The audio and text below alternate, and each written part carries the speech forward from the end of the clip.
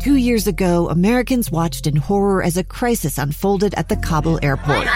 There's desperation and anguish.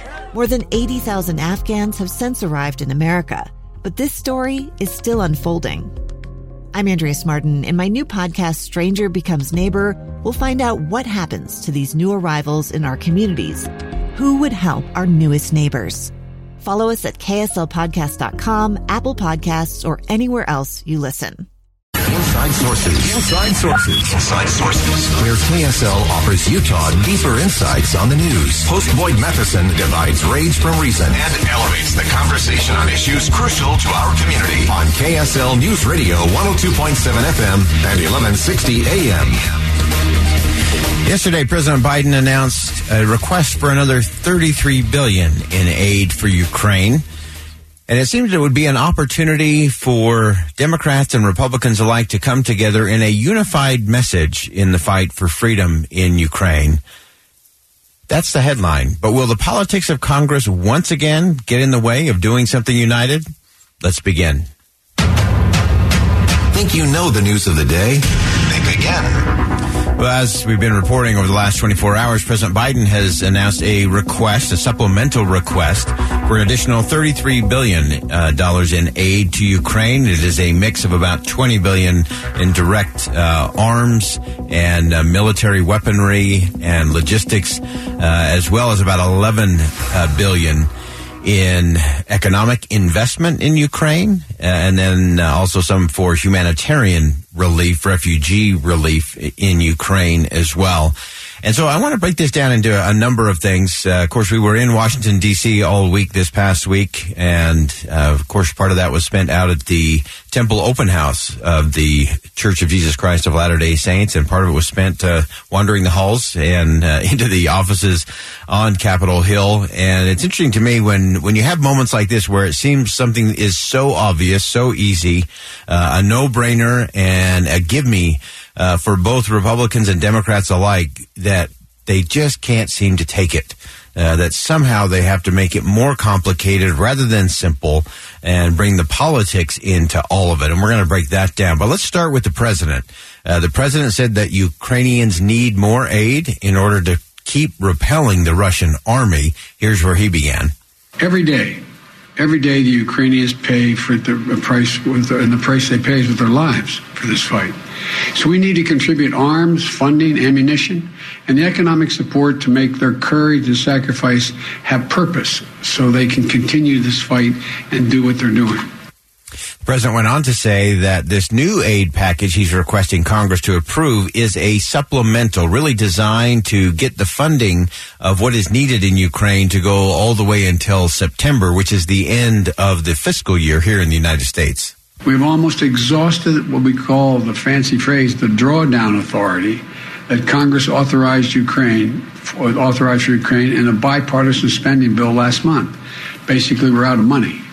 And so that's why today, in order to sustain Ukraine as it continues to fight, I'm sending Congress a supplemental budget request.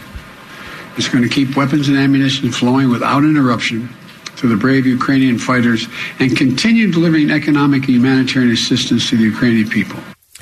I think that's really important to recognize what the president did there. So, again, he said that they had just about exhausted the drawdown authority. So what that means is the amount that was approved in a bipartisan fashion just about 6 weeks ago, that they've been drawing down those funds and what was approved to be appropriated and sent to Ukraine. So they're almost to the end of that drawdown authority that Congress gave to the president to send all of that aid into Ukraine. Again, both military, economic, and then also, in addition to that, some humanitarian relief as well.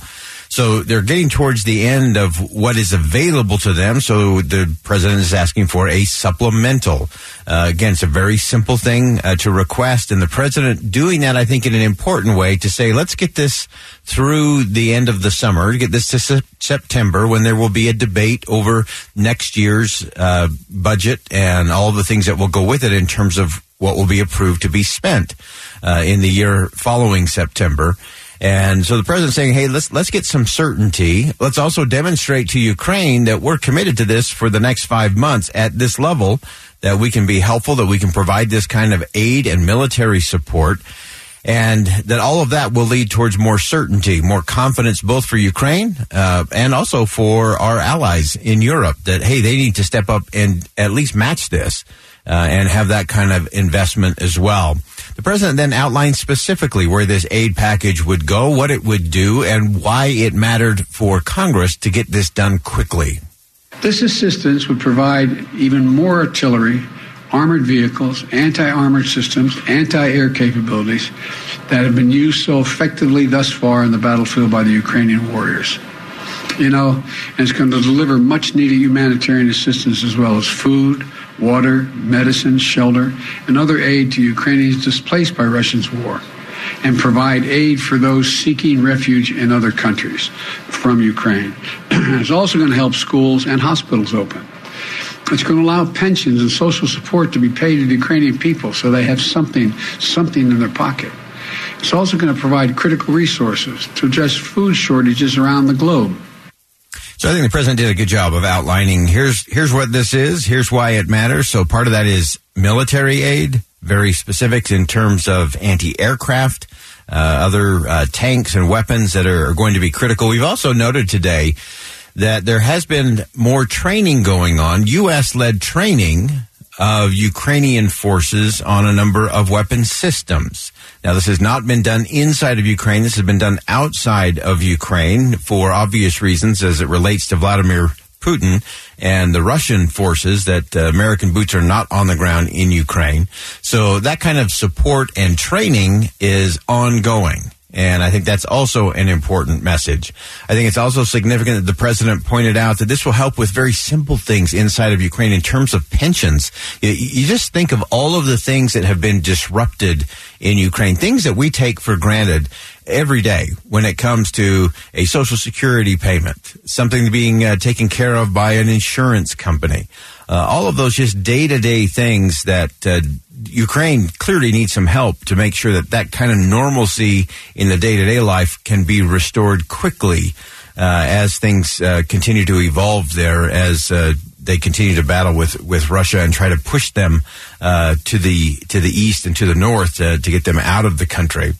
Now, President Biden went on to say that if approved, this aid package would also have another important benefit, which has to do with reduced food prices.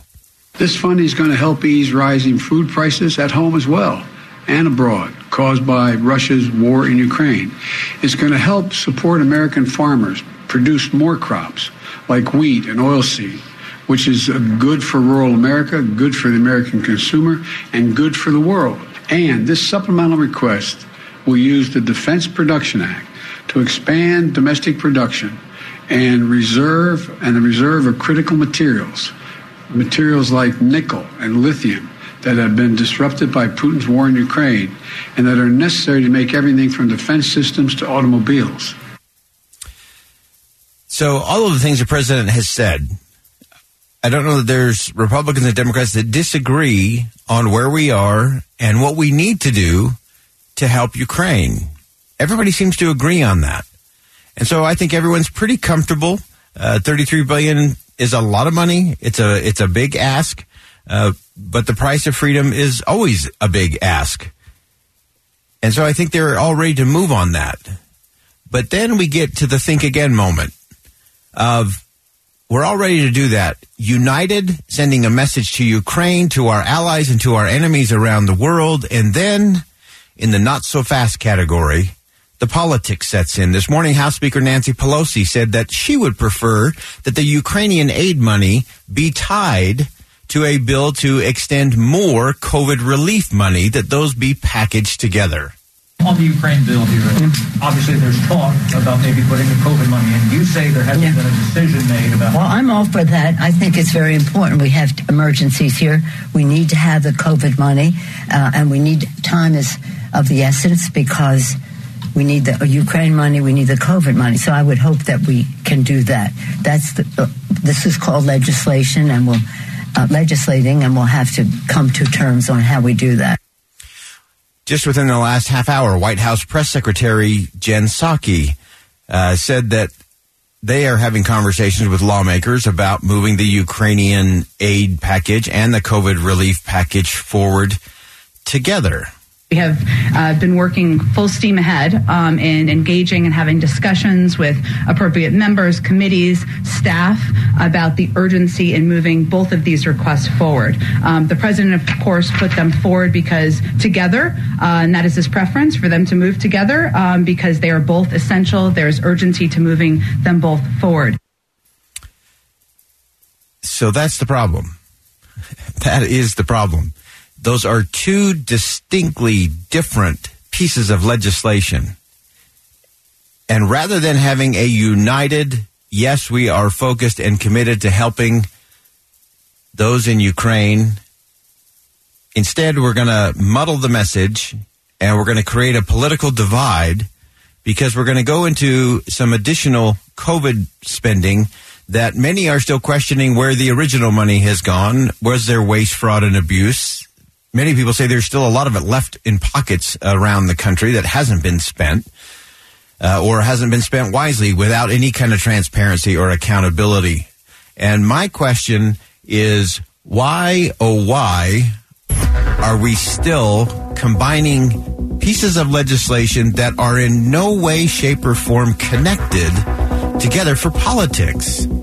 Take a vote on the Ukrainian aid package, and you would have an overwhelming majority of Democrats and Republicans standing united for freedom with Ukraine, sending a signal to our allies in Europe and to our enemies in the Kremlin of Vladimir Putin. But instead, we are just all too willing to have one more political fake fight and false choice. We got to do better. With Boyd Matheson on KSL News Radio. I'm Dave Cawley, investigative journalist and host of the podcast Cold. In October of 1985, a woman named Cherie Warren left work at a busy Salt Lake City office to meet her estranged husband at a downtown auto dealership. She never made it home. Cherie's car surfaced weeks later in Las Vegas. In the parking lot of a hotel casino. No one knows how it got there. Strange. It was strange. Both Cherie's estranged husband and her boyfriend raised suspicion for investigators. I kind of thought that he might have done something. But no arrests were ever made. In Cold Season 3, we dig into double lives, make new connections in the case, and examine the difficulty raised by reasonable doubt. We want answers just as much as anyone else. They have creeps like that now too, so nothing's changed. That's the new Cold Season 3, The Search for Cherie, now available anywhere you get your podcasts.